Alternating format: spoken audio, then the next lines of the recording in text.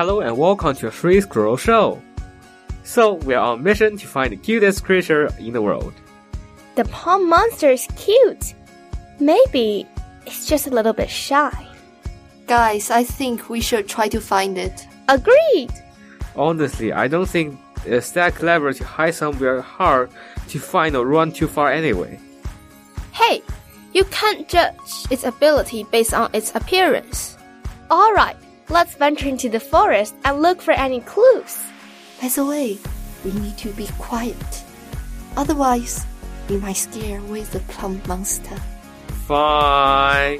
Hey, Cherry, we need to keep our voice down. Let's take a break for a while. I'm tired. We should rest and discuss our next move. Sadly, we haven't found a thing. Not even an organism. Do you guys think Plum might be hiding somewhere we can see? Like in shrubs or caves? Good idea. That would make it much more challenging. Wait. Do you guys hear that? Plum monster? I don't think so.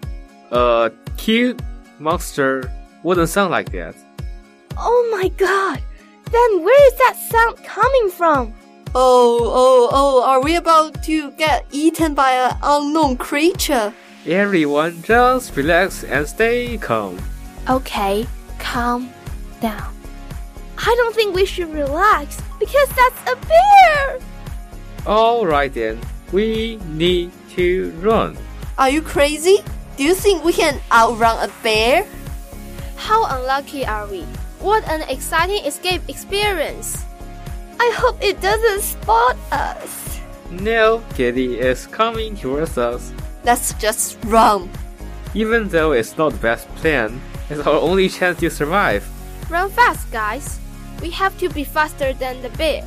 I think I saw 2 huge tree trunks blocking our path ahead. Hopefully we can squeeze through the gap.